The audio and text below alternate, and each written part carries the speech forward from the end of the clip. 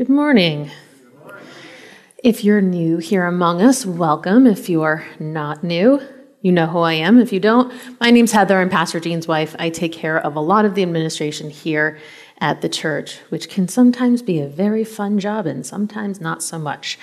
So anyway, I'm here, and from time to time, I'm given the opportunity to share a message with you where I put down my administrative duties and pick up the teaching part of the job to give Gene a day off, which is not really a day off for him. He's more nervous when I'm up here than when he is.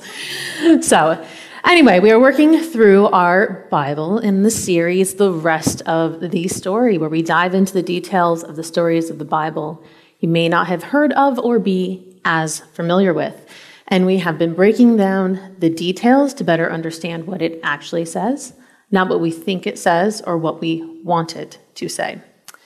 And last week, Gene went through the classic and very well-known story of David and Goliath, a story that many of us have often used through our journey as Christians to relate to. I know I did that in a job interview once. Who do you relate to in the Bible? I'm like, David, because I've overcome my Goliath. And last week, Gene enlightened us to the fact that the story of David is not about David.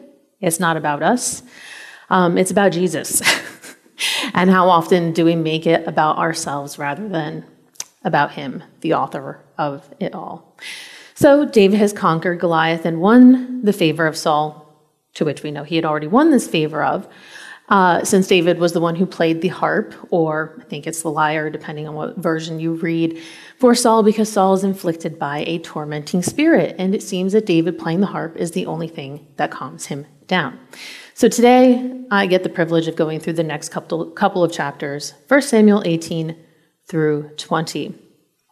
Now, before I go into the story today, any of you who have in-laws or know that your parents have dealt with their in-laws, just keep in perspective that I don't think any of them are nearly as bad as David's father-in-law after we're done with the story today. So I know myself, I've had my own strifes, but it puts it all in perspective once I read what David went through with Saul.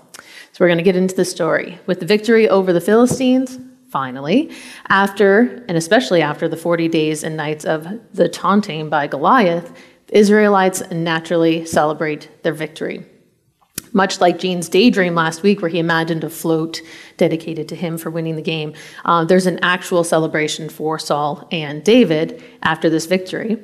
And it's customary, the women come out into the streets, and they come out singing and dancing with joy, and they made up a song that's going to set Saul on a path of envy and anger towards David. The women sing 1 Samuel 18:7. Saul has killed thousands and David his 10,000s. This enrages Saul. Now, through the story, a lot is going to enrage Saul. This is just the beginning. Believing that they wanted to make David their king, and from that point on, Saul has a jealous eye on David. So, within a few days, the tormenting spirit of God, from God, overwhelmed Saul again. He began to rave like a madman. David's playing his harp, as he did every time this happened. However, this time, Saul decides to hurl his spear at David, intending to pin him to the wall. Okay. David escaped twice, which means that Saul must have chucked his spear at him more than one time. And the fact that it's readily accessible in this room is kind of a funny picture to begin with as well, that he's like got it ready to hurl at David across the room. And not the only time he's going to do this, by the way. So now we are in the aftermath of the defeat of Goliath and how the story turns a bit south for David. Saul's love for him quickly turns to jealousy towards David, and Saul is afraid of David because the Lord is now with David and no longer now with Saul. Saul decides to send David away to make him his commander over 1,000 men. David, faithfully and loyally, leads the troops into battle and continues to succeed in everything that he does because the Lord is with him. Saul recognizes that the Lord is with David and becomes even more afraid of him. However, all of Israel and Judah loves David even more. So Saul comes up with his first plan to use his daughters as a means to an end in getting rid of this David fellow, who does everything Saul asks him to do, but somehow he needs to get rid of him. 1 Samuel 18:17 through 30. One day Saul said to David, I'm ready to give you my older daughter Merab as your wife. But first, you must prove yourself to be a real warrior by fighting the Lord's battles. Sidebar, like Defeating Goliath wasn't enough. Back in. For Saul thought, I'll send him out against the Philistines and let them kill him rather than doing it myself. So that's the thought bubble. This is what he actually says. Back and forth with David, who am I, and what is my family in Israel that I should be the king's son-in-law? David exclaimed. My father's family is nothing. So when the time came for Saul to give his daughter Merab in marriage to David, he gave her instead to Adriel, a man from Mahola. In the meantime, Saul's daughter Michal had fallen in love with David, and Saul was delighted when he heard about it. Another sidebar, not because his daughter was in love with David. Another thought bubble here. Here's another chance to see him killed by the Philistines, Saul said to himself. But to David he said, today you have a second chance to become my son-in-law. Then Saul told his men to David, the king really likes you, and so do we. Why don't you accept the king's offer and become his son-in-law? So when Saul's men said these things to David, he replied, how can a poor man from a humble family afford the bride price for the daughter of a king? When Saul's men reported back to the king, he told them, tell David that all I want for the bride price is 100 Philistine foreskins. Not a fun task. Vengeance on my enemies is all I really want. But Saul had in mind was that David would be killed in the fight. Naturally. David was delighted to accept the offer. Insert loyalty. Before the time limit expired, he and his men went out and killed 200 Philistines. Then David fulfilled the king's requirement by presenting all their foreskins to him. So Saul gave his daughter Michal to David to be his wife. When Saul realized that the Lord was with David and how much his daughter Michal loved him, Saul became even more afraid of him, and he remained David's enemy for the rest of his life. Every time the commanders of the Philistines attacked, David was more successful against them than all the rest of Saul's officers. So David's name became very famous. It's funny enough, Saul uses his daughter's hands in marriage, first Merab and then Michal, as a means of getting rid of David, which obviously completely backfired on Saul. First Merab, who he promised to David, then he marries her off to someone else. That fails. Saul marries Michal to David. She falls in love with him, and he's like, oh, great, I'm going to send him into battle. And so David uses this opportunity to be an overachiever. The wonderful part of the story, thank you, Jean, for assigning this to me, 100 Philistine foreskins, and he gets the 200 in less than the time allotted. So between Michal's love for David and Saul constantly trying to use the Philistine army to rid himself of David, God's favor continues to shine through. And David only becomes that much more successful, and Saul that much more hateful, angry, and envious toward David. So now Saul is going to try and kill David. Yes, again. Unfortunately, he tries to employ his son Jonathan to assassinate David, who happens to be best friends with David. Now, Jonathan is also the oldest son of Saul, so keep this in mind. So Jonathan was warned that his father was trying to kill him, trying to kill David, and tells David to hide until he can talk to his father. So Jonathan sets out to talk his father off of a ledge. 1 Samuel 19:4-7. The next morning, Jonathan spoke with his father about David, saying many good things about him. The king must not sin against his servant David, Jonathan said. He has never done anything to harm you. He has always helped you in any way he could. Have you forgotten about the time he risked his life to kill a Philistine giant, and how the Lord brought a great victory to all Israel as a result? You were certainly happy about it then. Why should you murder an innocent man like David? There was no reason for it at all. So Saul listened to Jonathan and vowed, as surely as the Lord lives, David will not be killed. Afterward, Jonathan called David and told him what had happened. Then he brought David to Saul, and David served in the court as before. So this agreement sticks for a small period of time. Saul does not try and kill David for a little while. Then war broke out again. David was successful again. And now they're all back at home after the battle. Tormenting spirit comes over Saul, and again he hurls his spear at David while he's playing the harp. This time, David dodges out of the way, leaves the spear in the wall, and gets the heck out of there. He's like, I'm done. So he goes home. Saul does not let up this time, and he sends his troops to David's home. Now, remember, he's married to Michal, Saul's daughter. This time, Michal, David's wife, warns that David, if he does not escape, her father is definitely going to kill him by morning. So she helps him sneak out the window, puts an idol in her bed with a cushion of goat's hair at the end. at the head. And the troops come in, and she makes an excuse saying, David's really sick. He can't get out of bed. Saul hears about this. Troops go back, say, David's sick. We can't get him out of bed. Saul does not care. Go get the bed with David in it and bring it back to me so I can kill him. Okay, Saul, we'll go do that. So, of course, this time on the attempt to get the bed out of the house to bring him, they find out that it is in fact a decoy. Now Saul is mad at Michal for deceiving him. She makes the excuse and says that David threatened to kill her if she didn't help him to escape. So David, kind of running out of places to hide, decides to flee to Samuel and tells him about what Saul has been doing to him. Samuel takes him in to live with him at Naioth. 1 Samuel 19:18 through 24. So David escaped and went to Ramah to see Samuel, and he told him all that Saul had done. Then Samuel took David with him to live at Naioth. When the report reached Saul that David was at Naioth in Ramah, he sent troops to capture him. But when they arrived and saw Samuel leading a group of prophets who were prophesying, the Spirit of God came upon Saul's men, and they also began to prophesy. When Saul heard what had happened, he sent other troops, but they too prophesied. The same thing happened a third time. Finally, Saul himself went to Ramah and arrived at the great well at Sikku. Where are Samuel and David? He demanded.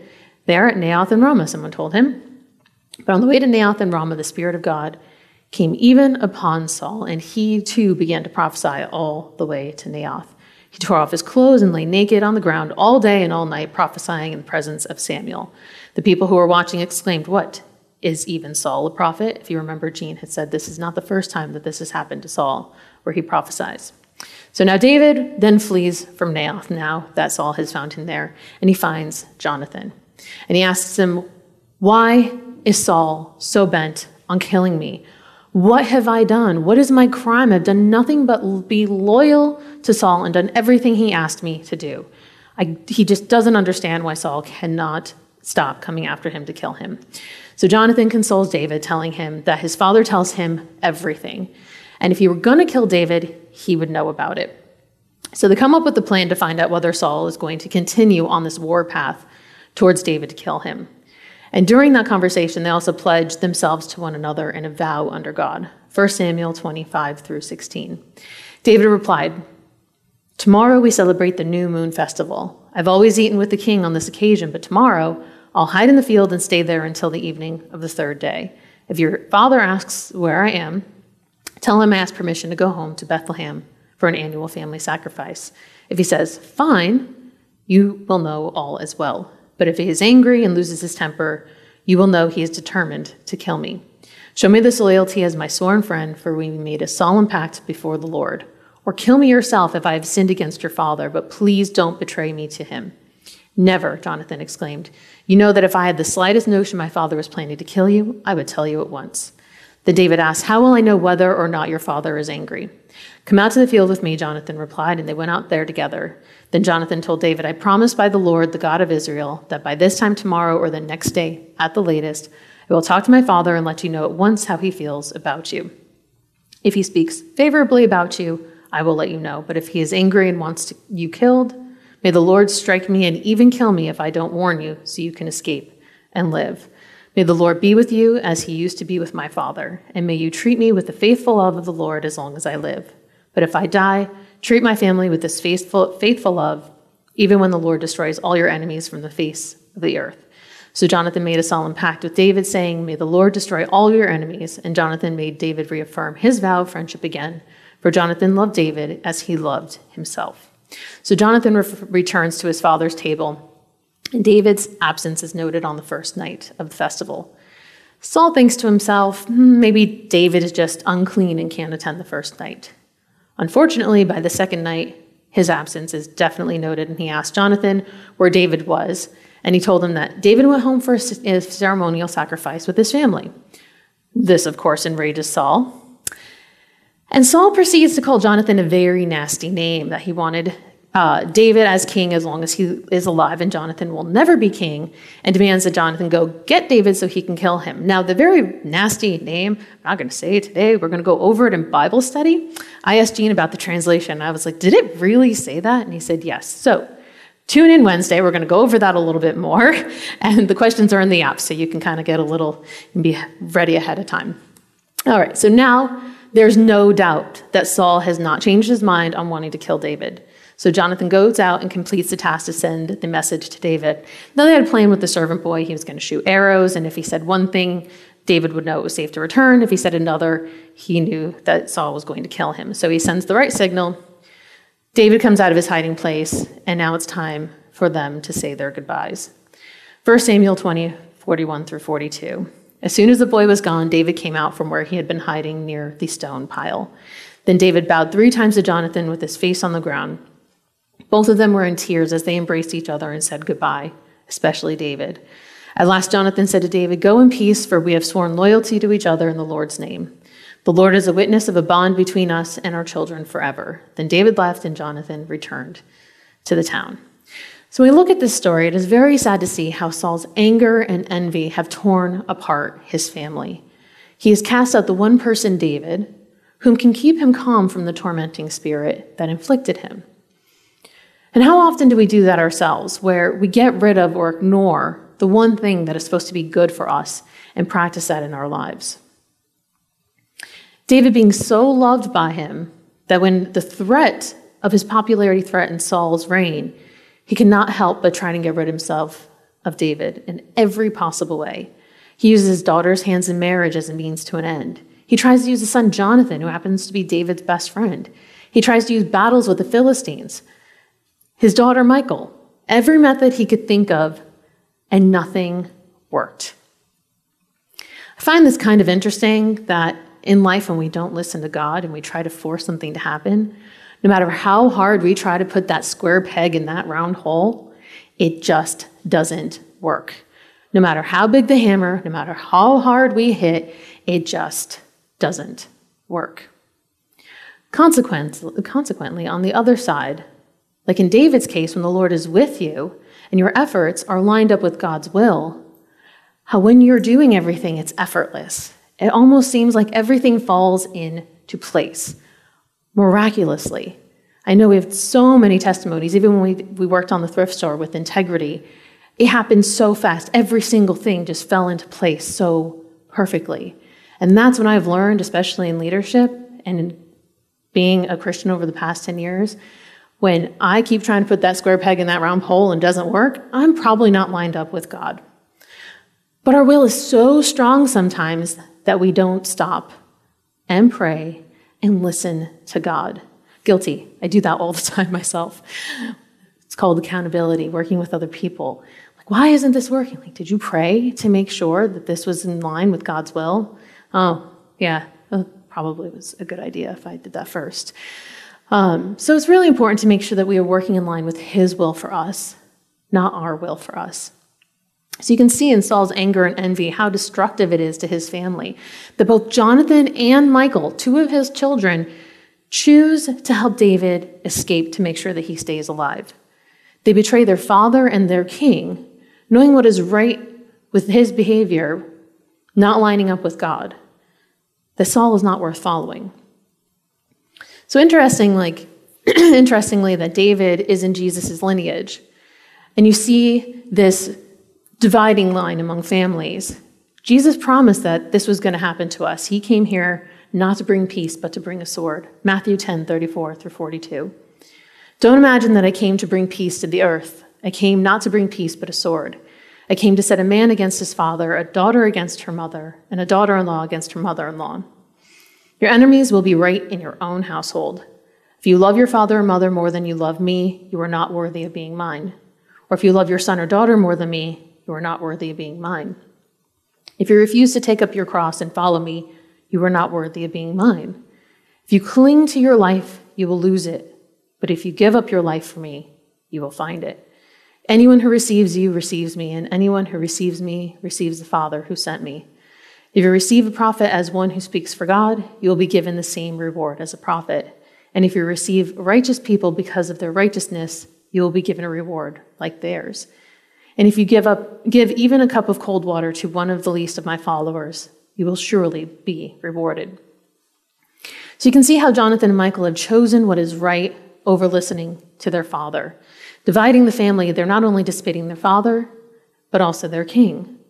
They knew that their father had a tormenting spirit inside of them. But what I find interesting looking at them is that they did not seek revenge against their father or any ill will towards him. They simply kept their loyalty to David in order to keep him alive. And as David gave everything he had to Saul to be loyal to his king, regardless of the fact that Saul kept trying to kill him. Now, I'm not sure about you or your upbringing or your current family situation. If you've heard my story, there are some people who would say that I didn't win the lottery of parents. So one thing that I found when I came to church and found Christ was this peaceful sense of forgiveness for my parents. They were all very, very young when they had me, and they had their own issues with their own parents. And I know now they honestly did the best that they could, considering their own circumstances. And I was able to set my sight on Christ, understanding that having any expectations for my family or any of my parents to be perfect or change in the way that I wanted them to was completely unreasonable and honestly kind of selfish. Because the one thing that I found that can change anyone in this world is not me, it's Christ.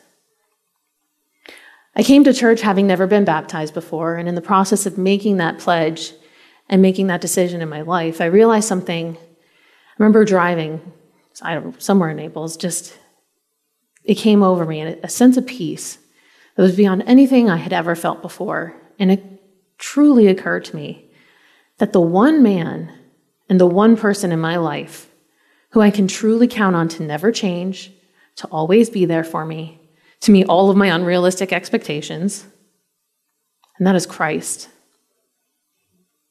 Didn't matter what my father did to me. I have another father who is perfect. Because there's no man or woman in this world who can live up to the perfection of Christ. Otherwise, we wouldn't need him. So when I made that decision to get baptized, I realized I would never be alone again. With his spirit in me, I found a level of forgiveness and understanding for those who had hurt me, or I felt that had hurt me. Forgiveness for myself, because I know that I definitely hurt others. And if Christ could forgive the miles of shrapnel that I left in my path of wreckage from my addiction and my life before accepting Christ, then who am I not to forgive anyone else, including myself? And in the case of David and Saul's two children siding with David, they did what they saw was right in the eyes of the Lord. They still honored their father by not retaliating against him, much like Saul did to those around him, seeking revenge, living his life in envy, anger, fear, resentment, which, by the way, before Christ, I would have related more to Saul than to David. Because I know for me, until I found Christ, I couldn't let go of those things. Now it's just progress, not perfection. And I know seasoned driving tests that progress on a regular basis. I know I got to do a little more prayers when I say some not nice things when I'm driving around during season. So Jean's like, you have to give that person a pass next time. So, but again, no one's perfect. We rely on he who is perfect in order to line up with him more often.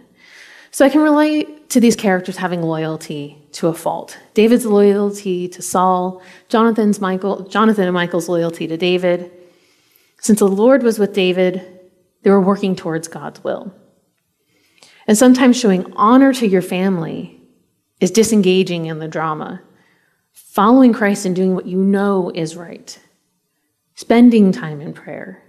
And sometimes, I'm going to give you a little secret today for everyone, because it worked for me. Hopefully it'll work for you. Sometimes the best thing we can do is say nothing.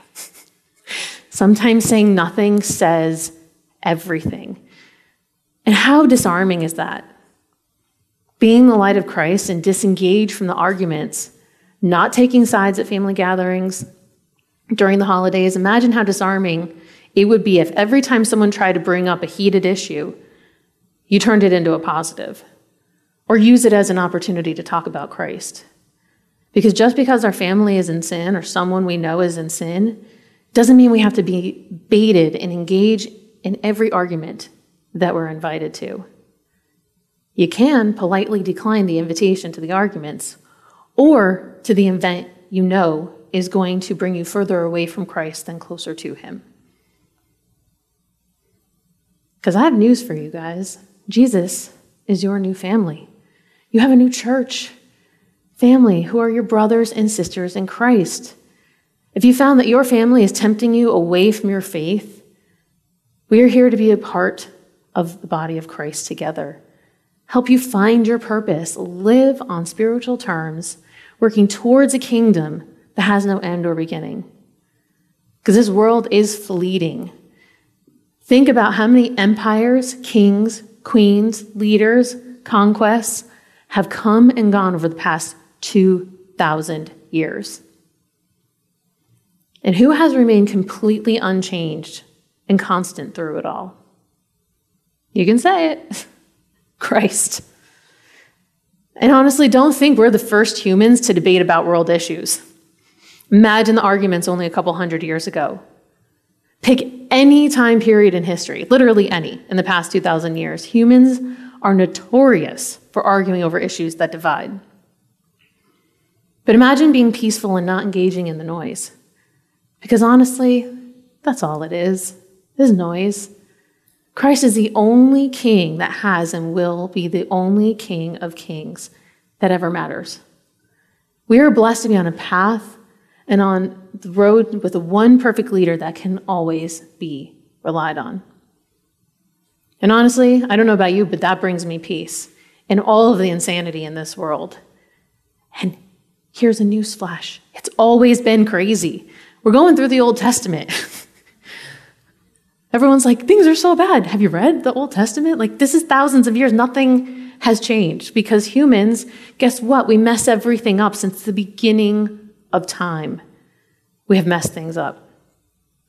So let's put our eyes on Christ, not live in anger, fear, envy, guilt, shame, or remorse, and the sins of the flesh that can leave us feeling good for a moment.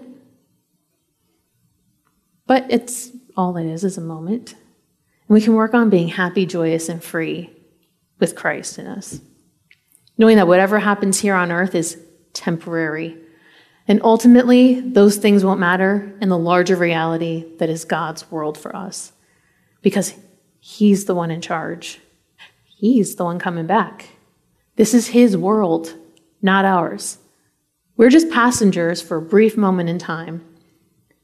Time that if we disengage in the noise, we can spend instead in prayer and loving each other, truly loving our neighbors as ourselves. The main trick in that working is learning to love yourself as Christ loves you. Try and treat everyone you come in contact with as if they are Christ, because that's what he tells us to do. And honestly, I know it seems difficult. Again, progress, not perfection. But it really isn't when you let him do the work. So we have a goal today. Let's let Christ in. If you haven't accepted him as your Lord and Savior, talk to one of our leaders. We will help you on your path accepting him into your life, getting baptized, getting plugged in, becoming part of the church family, a new you, and a new purpose with his will for you, and a peace with the understanding that the King we serve, and you can serve if you accept him into your heart, is the only one that matters or will ever matter. So, when you leave here today, I want you to remember two things. One, here at C3 Church, we love you. No matter what your past, no matter what you're going through, we love you, and we are here for you.